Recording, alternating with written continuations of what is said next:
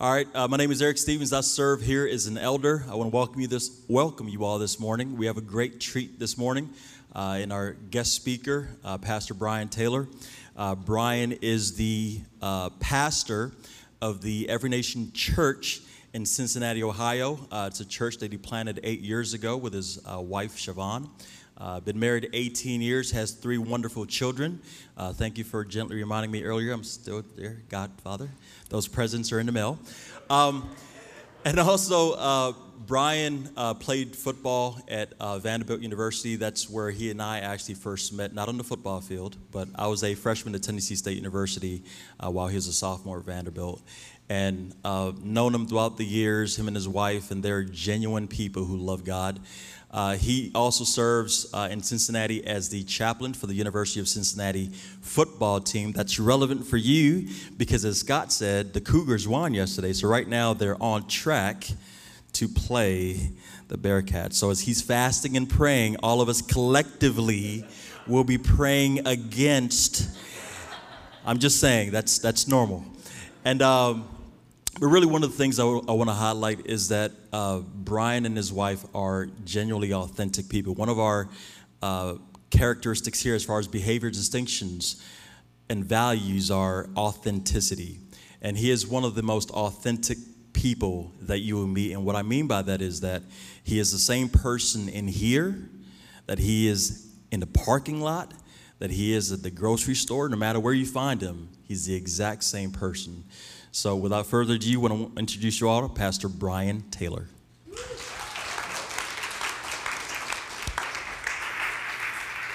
All right. Well, I do have to confess that I have not been doing a lot of fasting since I've been here in Houston. Maybe that's why I've been eating all that good food, just to not be as spiritual. But I do want to bring greetings to you from Cincinnati, Ohio. Yeah, there we go. Anybody been to Cincinnati? Okay, a couple of y'all been to Cincinnati, Ohio. Certainly just a joy to be here. Honestly, it feels like I'm home.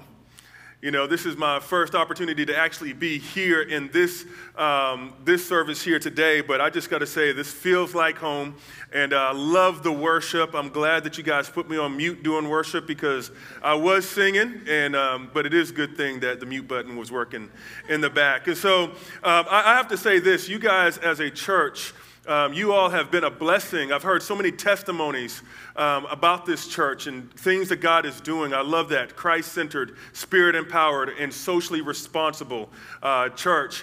And when I think about all of those things, you guys have not only been a blessing to our spiritual family, we are part of a larger family, Every Nation Ministries, but you've also been a blessing to my own personal family. For a while, years ago, my sister actually lived here in Houston, and she was blessed by so many of you. So I am grateful for that. And we've also, my wife and I have enjoyed just really building and getting to know the Pates, Pastor Chris and Casey. We've known them for several years, but you know, here recently, we've really taken steps to really get to know each other on a deeper level. And I'll tell you what, every time I'm around him, I just start thinking, there's, you know, so many ideas and dreaming of, okay, this is a great idea. Maybe we could do something like this in Cincinnati. And so I love that. And I feel like one of the ways that God loves his people is by sending good leadership. And I believe that God has loved this congregation well with the leaders that he has placed here. And I'm not just saying that. I genuinely believe that. And I have to say, there's a lot of people in this church, or at least a few people in this church that I've had the privilege of getting to know. But I have to say, my longest standing relationship would go with Eric and Angela Stevens. I used to know her as Angela Andrews way back in the day. And so, but we've got so many different memories and back in where we were first connecting, and we must have been babies back then. But one of the things that I can remember, we actually took a vacation together. We've done it a few times, but one time before any of us had kids, we went to Gatlinburg, Tennessee. And it was a great time. And it was during a time where that show, 24, was really popular with Jack Bauer. I don't know if any of you guys know about that, but if you have, hopefully you've recovered from your addiction by now. Because the way that the show operates is that you're just glued into the TV. I mean, it was so bad that my wife actually would sneak in episodes when she thought that we weren't looking and getting ahead. So that was not right. Notice I waited till service that she was not here that I said that, by the way. But one of the things that I think about was so masterful about how 24 was written was that it was one of those stories that kept you on the edge of your seat and it brought you into the story. Because there's times where you watch a story and then you feel like you're brought into the story. And when I think about the way that Jesus Christ taught, Jesus didn't just give us principles, but he had a way of telling stories that would bring you into the story. And so today we're going to look at a parable where Jesus tells a story and he brings us into it, so much so that my hope today is that we don't just leave out of here with good biblical principles, but we would walk out of here with a sense of urgency. Because in this story in Luke chapter 14, there is a divine invitation that demands a response. And so I want you to turn with me here to Luke chapter 14. Luke chapter 14, and we're going to start by looking at verses 16 through 24. I'll be reading from the New American Standard Bible.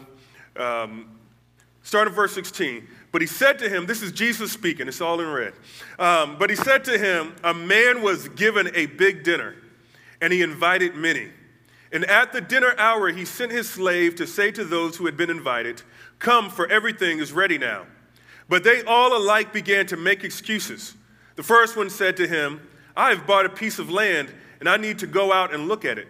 Please consider me excused. Another one said, I have bought 5 yoke of oxen, and I am going to try them out. Please consider me excused. Another one said, I have married a wife, and for that reason, I cannot come. And the slave came back and reported this to his master. Then the head of the household became angry and said to his slave, go out at once into the streets and lanes of the city and bring in here the poor and crippled and blind and lame. And the slave said, Master, what you commanded has been done, and still there is room. And the master said to the slave, go out into the highways and along the hedges and compel them to come in, so that my house may be filled. For I tell you, none of those men who were invited shall taste of my dinner. Let's skip back to verse 22 where it says this, what you have commanded, Master, what you have commanded has been done, and still there is room. I'm going to title this sermon today simply this, there's still room. There's still room. And my hope is that that simple statement, by the time we finish out of here today, would create a sense of urgency and expectation in our hearts. Because there is still room. And you guys are saying, still room for what? You're going to have to stay tuned. Let's pray. Heavenly Father, thank you so much for this time. Thank you, Lord, for the great things that you're doing in this church, in this house, Lord, what you're doing through them. And Lord, I just pray, God, that you would continue to open our hearts and open our minds, God. And I pray, Holy Spirit, that you would be the supernatural translator to speak to us what we need to hear today. In Jesus' name, amen. Also, I want to give greetings to those who are online as well, and so glad that you are joining us online as well. Now, I know over the last few weeks, you all have been in a series looking at parables.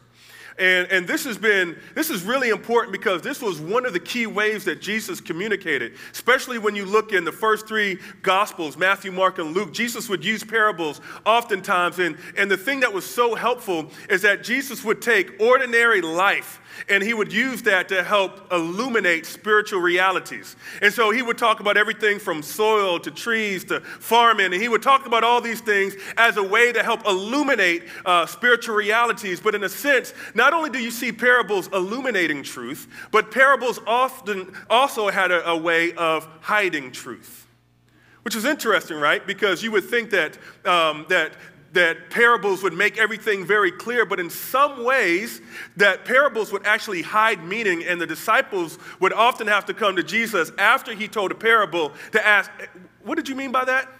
You know how when you act like you know something, but you really don't understand what's going on, and then you wait till later when you're in closed doors to say, I had no idea what you were talking about there. That's what would happen with the disciples. And so what this tells us is that how we listen, Luke 8:18, right? Be careful how you listen. How we listen matters. You know, there's a book that, it's a little handy book that I've enjoyed. It's called Preaching the Literary Forms of Scripture by a guy named Thomas Long. And one of the things he says about reading parables is that we have to read them at two levels simultaneously.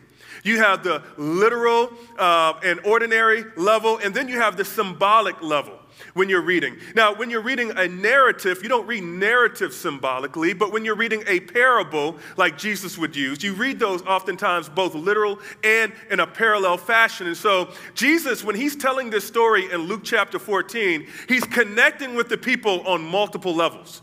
I mean, think about this. He's given a parable of a banquet while sitting at a banquet dinner. If you go back to the beginning of Luke chapter 14, what we find is that Jesus was at the home of one of the heads of the Pharisees. And while he was there, he began to shake things up pretty quickly.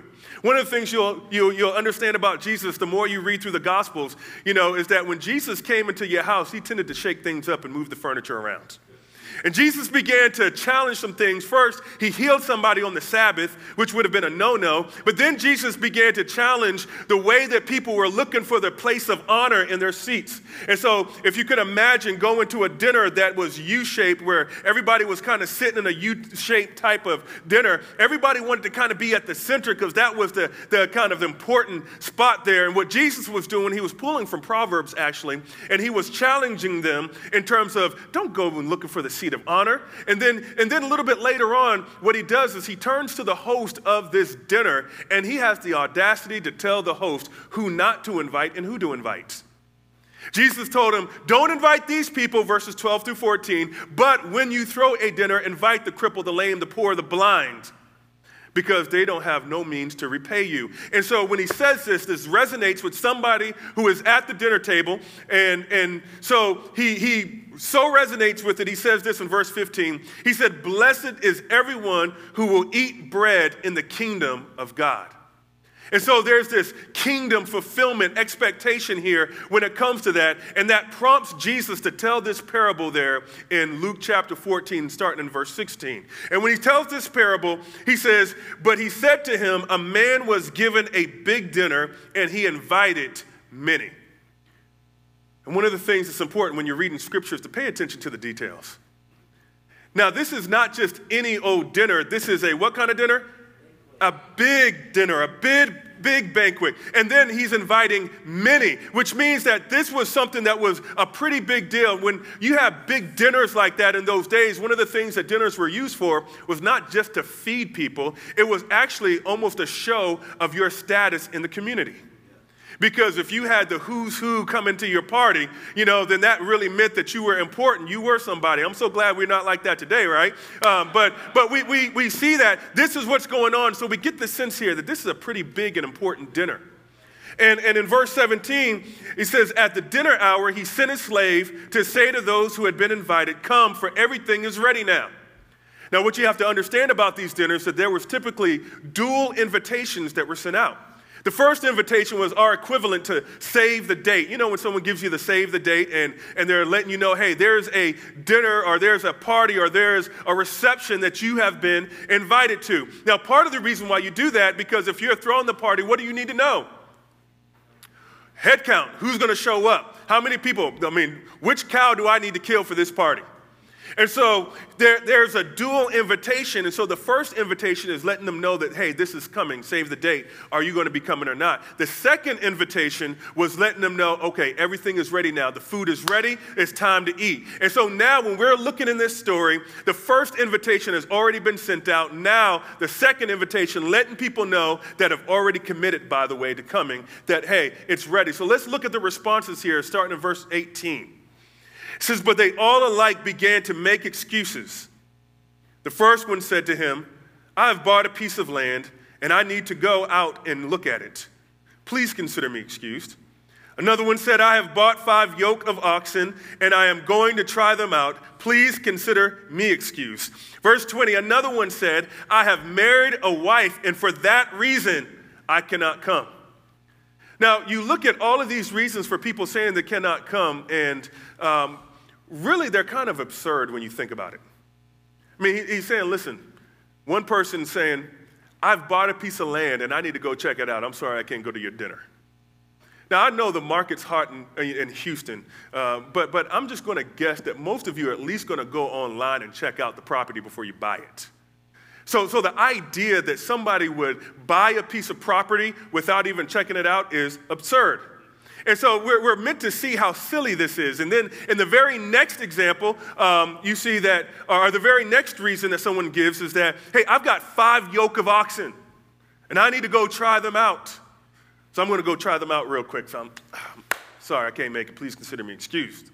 And so you see there, it's like, okay, why would you get 5 yoke of oxen without already knowing what you're getting in the first place? And if it was really that important for you to try them out, you probably could try them out after the dinner just as much as you could before the dinner. But you know what? Another one, excuse. And then the third one is the only one that says, well, okay, maybe this can kind of go, because he says, you know what? I've gotten married to a wife.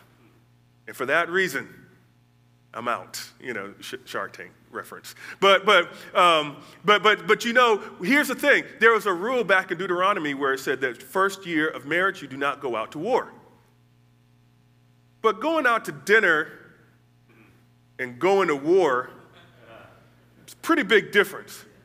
And so really, when you look at all 3 of these, 18, 19, and 20, verses 18, 19, and 20, they all boil down to excuses. Now, I could relate to this. I was thinking about this when I can remember when I was in undergrad, I was playing with the football team at Vanderbilt, and I can remember our campus minister at the time was saying to me, he's like, listen, we've got some NFL players that love Jesus, and they want to share some things to some of your teammates. You think you can invite them to come?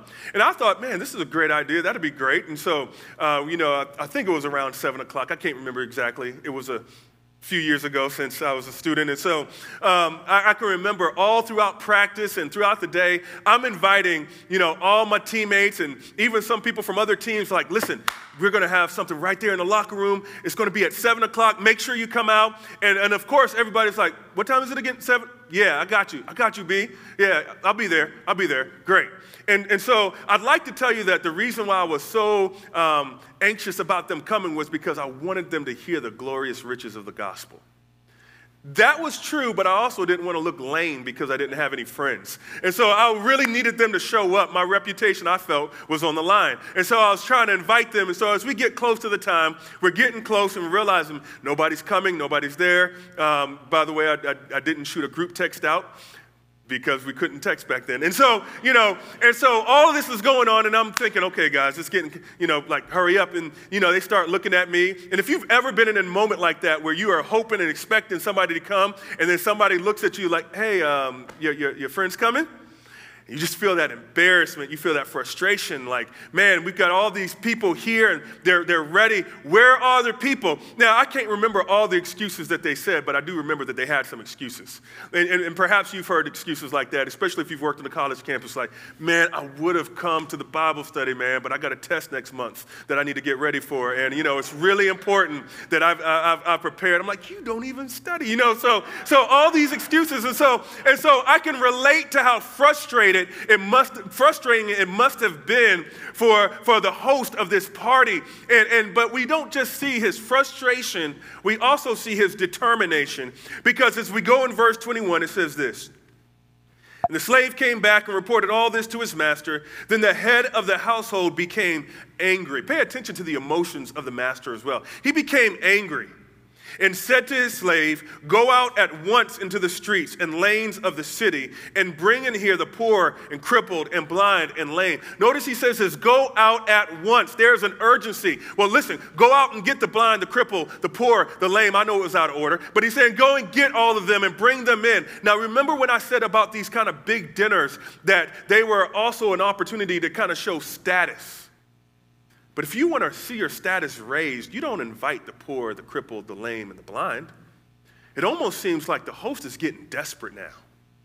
It's like, I'm not even going to discriminate. Whoever wants to, go and get them. Just bring them in. And so the slave, he goes and he does that. And verse 22 tells us, when the slave came back, he said, Master, what you've commanded has been done, and still there is room. This big dinner, this big banquet that you've been preparing, there's still room here. And the master said to the slave, go out into the highways and along the hedges and compel them to come in so that my house may be filled. He's telling them, listen, go compel them. Don't take no for an answer. Compel them. That's almost, you can almost put that word force. Force them to come in. Let them know that this is important. This is urgent. Compel them to come. Notice that this is not a casual sense that we have here in the text. Well, just let them know that it's going on. Hey, if you're not too busy, please come. No. That's not the mode. That's not the attitude. There's a compel them to come in. And then in verse 24, we're left with a bit of a warning. He says this. He says, and those who I invited that didn't come, they're not going to taste of my dinner. So you have this great party, and there's still room, and you have a host that is deeply desiring to see his house filled. Now, mind you, he's telling this parable about a dinner while he's sitting at the dinner table. How many of you guys know that he's connecting with them on a very practical level? But the thing about parables is that parables are not meant to just be understood at the practical, literary, ordinary level, but there's also symbolic meaning attached to it as well. In other words, Jesus is not simply trying to teach them about dinner etiquette. This is not just, hey, here's how you throw a party. These are the people you need to throw it to. No, Jesus is helping them to understand something much greater in terms of an invitation that has been sent out by a great king and a dinner that we have been invited to in the kingdom of God. How do you know that, Brian?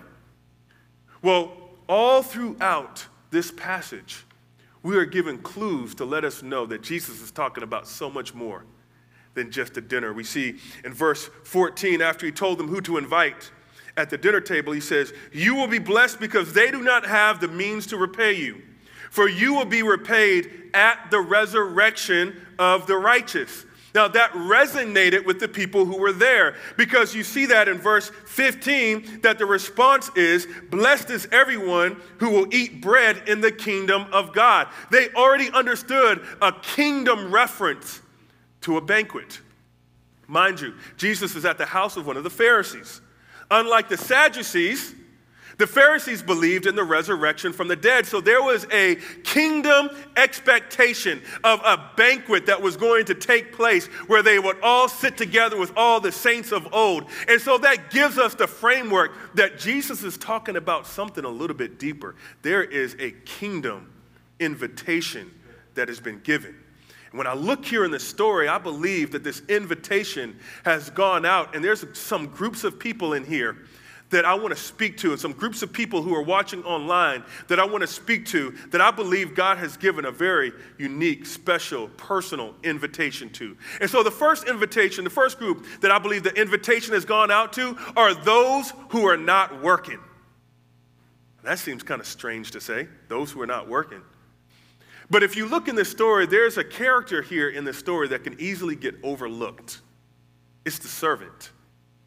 Now, some of your translations will say servant, but if you actually look at the word doulos, it means bondslave. A bondslave is somebody who has willingly given up their rights for the rights of the master, for the desires of the master. Now their life is lived for the purposes of their master. And what you see here is you see the servant, the slave, being sent out by the master on 3 different occasions.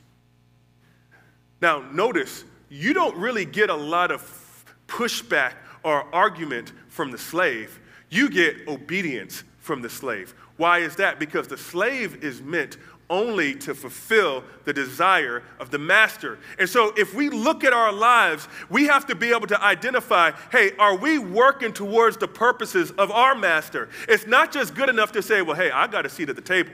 I don't know about y'all, but I got my ticket.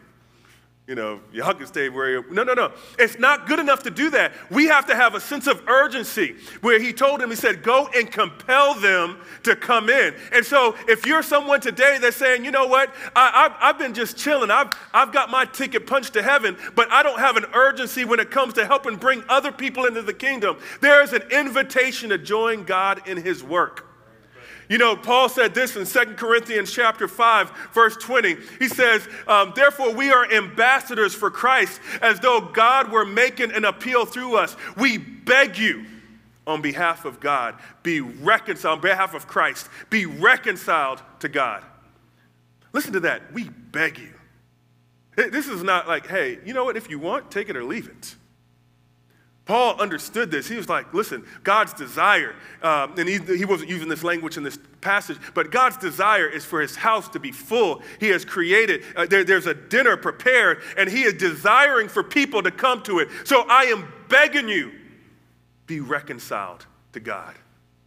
You know, I was sharing the story earlier, but you know, I can remember one time when we were heading back to Virginia. Virginia is where I'm from. We were living in Cincinnati. But it's about an 8 to 9 hour trip plus 3 kids I got, so go ahead and add about an hour to that. And I can remember we were almost home, and we were hungry, so we figured, you know what, let's stop and get something to eat. So we stop at place Bojangles, and my wife, she loves eating wings, and so she decided to get like this 10-piece box of wings, and so we get it, and we pull off. I'm just ready to get home. I've been on that road for 8 hours. And so she counted the wings, and she's like, 1, 2, 3, 4, 5, 6, 7, 8, 9. Hold up, we just ordered a 10-piece. Let's do that count one more time. 1, 2, and we realized that, hey, they only gave us 9 wings on a 10-wing order. You know, in my eyes, you know, there's times where you just have to say, you know, we're just going to take that loss. We got to take that L. You know, because it's late, I'm tired, I want to go home. But not Miss Siobhan Taylor. What she said is, no, we're gonna go back and we're gonna fight. We're gonna contend. That's Jude, right? Jude 3. We're gonna contend for that wing. And so we, sure enough, drove back. Had to wait in line, by the way. And she got her wing. She got her one. Now they were being smart with her. They just gave her 1 wing in a box and said, "Oh, here, take it or leave it." You know. And I think about, man, you know what? What in the world would cause us to have to go back and get the wing? It's because we paid for 10. And all she wanted was all she paid for. Why do you think it's so important that we go contend for the souls of people? Why do you think it's important that we have an urgency in compelling them to come to this dinner table? What is it that Jesus really wants?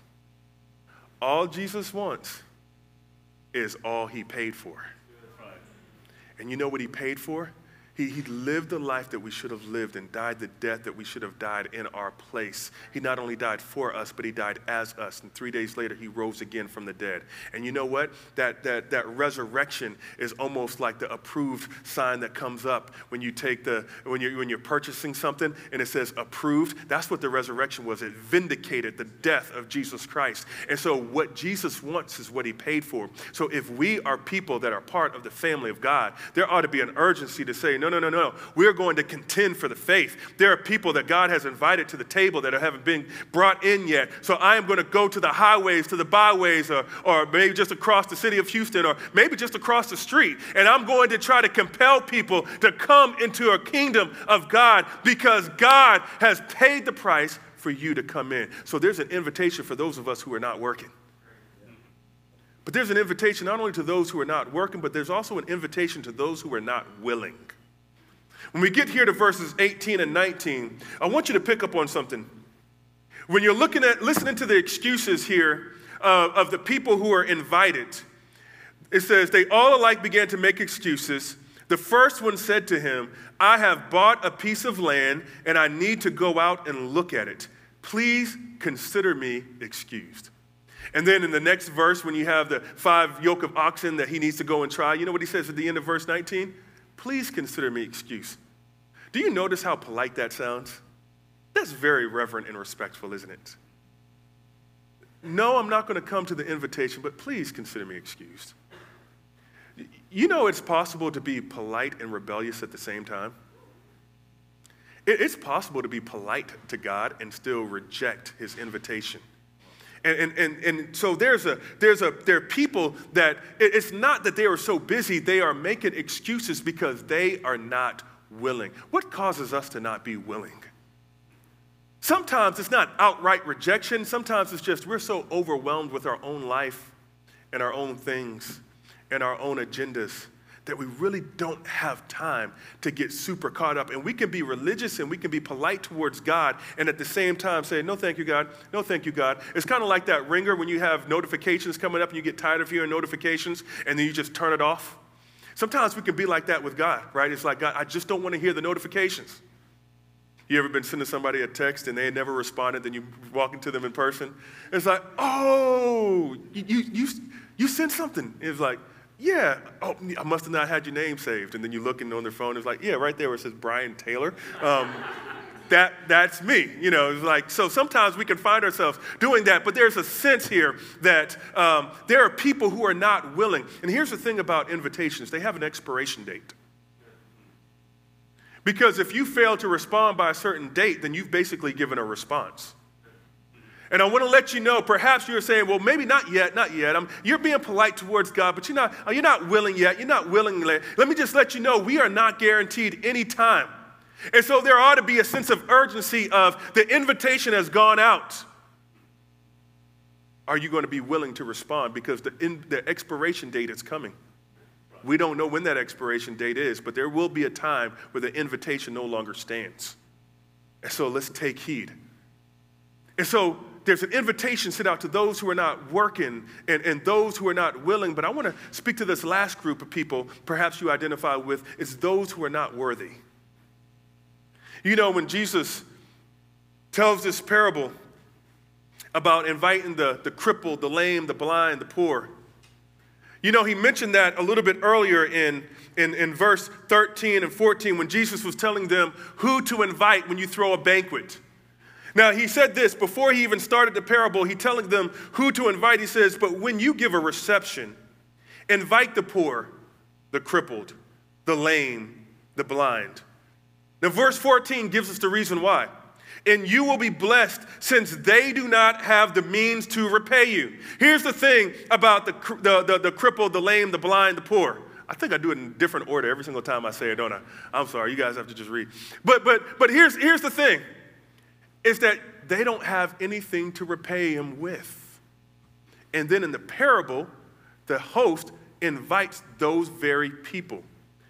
And some of us, we can identify with what it means to be someone who is not worthy because you look at your life and you say, I have nothing to pay God with. Now, I realize perhaps for some of you, you've grown up and you've been really good your whole life and you've been special. And if God was throwing a party, of course he would invite you. Right? Because you're special. But perhaps some of you can relate to how the crippled, the lame, the poor, and the blind could have felt because they had nothing to offer. They had nothing to bring to the table. People like me don't get invited to parties like that. And God is saying, no. I am inviting the crippled. There's an invitation that has gone out, even to those who don't feel like they're worthy, which is why I love what Paul said in 1 Corinthians chapter 15. When he's speaking here in verse 9, he says, for I am the least of the apostles. I'm not even fit to be called an apostle because I persecuted the church of God. Paul is not having false humility here. Like, I'm really kind of good, but I'm going to act like I'm not. No. He realized who he was without God. Listen, I'm not worthy to be even called an apostle because I persecuted the church. Some of us identify with verse 9 more than we care to admit. I don't even deserve. Do you know the background that I came from? Do you know what I've dealt with in my life? Maybe you've grown up in the wrong neighborhood. Maybe you don't know as much about the Bible as the next person does. Maybe you feel like I'm still kind of on the outside. You ever been in a room where you feel like I'm the person that really didn't belong and everybody else knows each other? Maybe you feel like that when it comes to the kingdom of God. But I want to let you know that there is a mandate on this house where God has given the people here to invite them into a kingdom relationship. And God is saying, listen, I don't care if you feel like you're not worthy. You're worthy because of me. And it doesn't stop with verse 9. Can everybody say praise God for verse 10? Here's what it says. but by the grace of God, I am what I am. You know what? You might have been crippled, and maybe not physically crippled. You might have been crippled in your soul, or you might have been crippled because of a relationship, or whatever has happened in your past. And God is saying, you know what? Whatever it is that may have made you feel like you are not worthy, I want to let you know that you're invited to the party as well. Because by the grace of God, we can all say, I am what I am. It is God's grace that has saved us. It is God's riches at Christ's expense that has allowed us to be brought into a relationship with the King of Kings and the Lord of Lords. You know, it was mentioned a little bit earlier that I have a chance to work with the student athletes over at University of Cincinnati. I actually probably would have been in South Florida this weekend, and one of the opportunities that I have to encourage them is I'll go to the sidelines sometimes and just, you know, I don't really do much. You know, I'm just standing on the sideline, just ain't but so many hand claps you can give, you know, on the sideline. But what happens is when you go to a game, you know, you are given a pass. You know, or I'm given like a little pass and it looks like this. I just kind of put it on right here, and that gives me access. And so when I walk in, there are certain points and barriers where you have people who are security, because they'll let you know, listen, you can't go beyond this point. Now, what I do is I just show them, I'm like, you know, I let them see it, and they're like, okay, you can go and come in. Now, they don't know me from Adam. They don't know me from anybody. But here's what they assume. They assume when they see this pass that somebody who's in authority has given me access. So even if they don't know me, the pass says he's been given access to come in. And so I get to each barrier, I'll get into this next place, and they're like, nobody can come past this point. And I'm like, just kind of point towards this. If you can't see me on camera, I point towards this pass, and they say, all right, go on, come on in. And I keep doing that at each stage, and it lets me know that I've got access where otherwise I wouldn't have access to. Can I tell you, friends, can I tell you, brothers and sisters, there's something so much greater than a football game that God has invited us to, that God has given us access through the blood of Jesus Christ. Ephesians 2:13 lets us know that we who were once far off have been brought near by the blood of Christ. What that means is that it's not really about you in the first place. There is a banquet that God has prepared, and we look and we say, but I'm not worthy, and I've got to pass. But guess what we do? We say, but the blood. And then they say, well, you know what? You got access. And because here's the good news is that God has said the crippled, the blind, the lame, maybe we say those who have come from, you know, illicit past, and those who have different things and doubts that you've wrestled with in the past, and those who haven't known as much as other people because you didn't grow up in Sunday school, and all those people, I want to let you know that you are made worthy because I've given you access. I've given you access to come in. And so there's a divine invitation that God has sent out.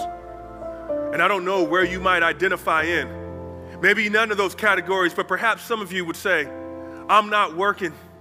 I've not been working. I love that slogan here. It says, participation is greater than observation, meaning that God has not just called you to observe as the kingdom, as the world goes by, but you are called to participate. Well, I'm not a theologian. I'm not a pastor. It doesn't matter. No, you know, I tell this at our church. Not everybody is called to be a doctor, but everybody can learn CPR. Not everybody is called to be a pastor or a theologian, but everybody can learn the basics of the faith. God can use you right where you are. Some of you would say, well, you know what? I've not been willing. I've been really polite towards God, and I've even been somewhat religious towards God, but I've been rejecting God's invitation. Today is the day. Don't let the expiration date run out. Some of you have been living maybe in a little bit of self-loathing and saying, well, I'm not worthy. Perhaps you feel like damaged goods today. People like me don't get invited to dinners like that. I don't want to let you know, but the blood. But the blood. I know that I'm not worthy, but by the grace of God, I am what I am. There's still room, and there's still time. If you are hearing my voice right now, that means that there is still time to respond. God has prepared a banquet. He has prepared a place for you in his kingdom. He's prepared a place for you in his heavenly banquet. But you got to respond to this invitation. Heavenly Father, thank you so much. Thank you, Jesus, that you did for us what we were unable to do for ourselves. God, I pray that for those of us in here today that maybe find ourselves sleeping, we find ourselves not responsive to the divine invitation. God, today I pray that we would hear your invitation loud and clear.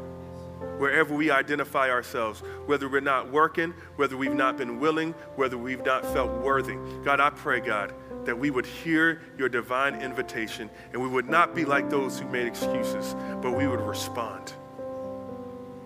We thank you, Jesus, for what you have done for us. Help us to extend this invitation to those that you died for. In Jesus' name, amen.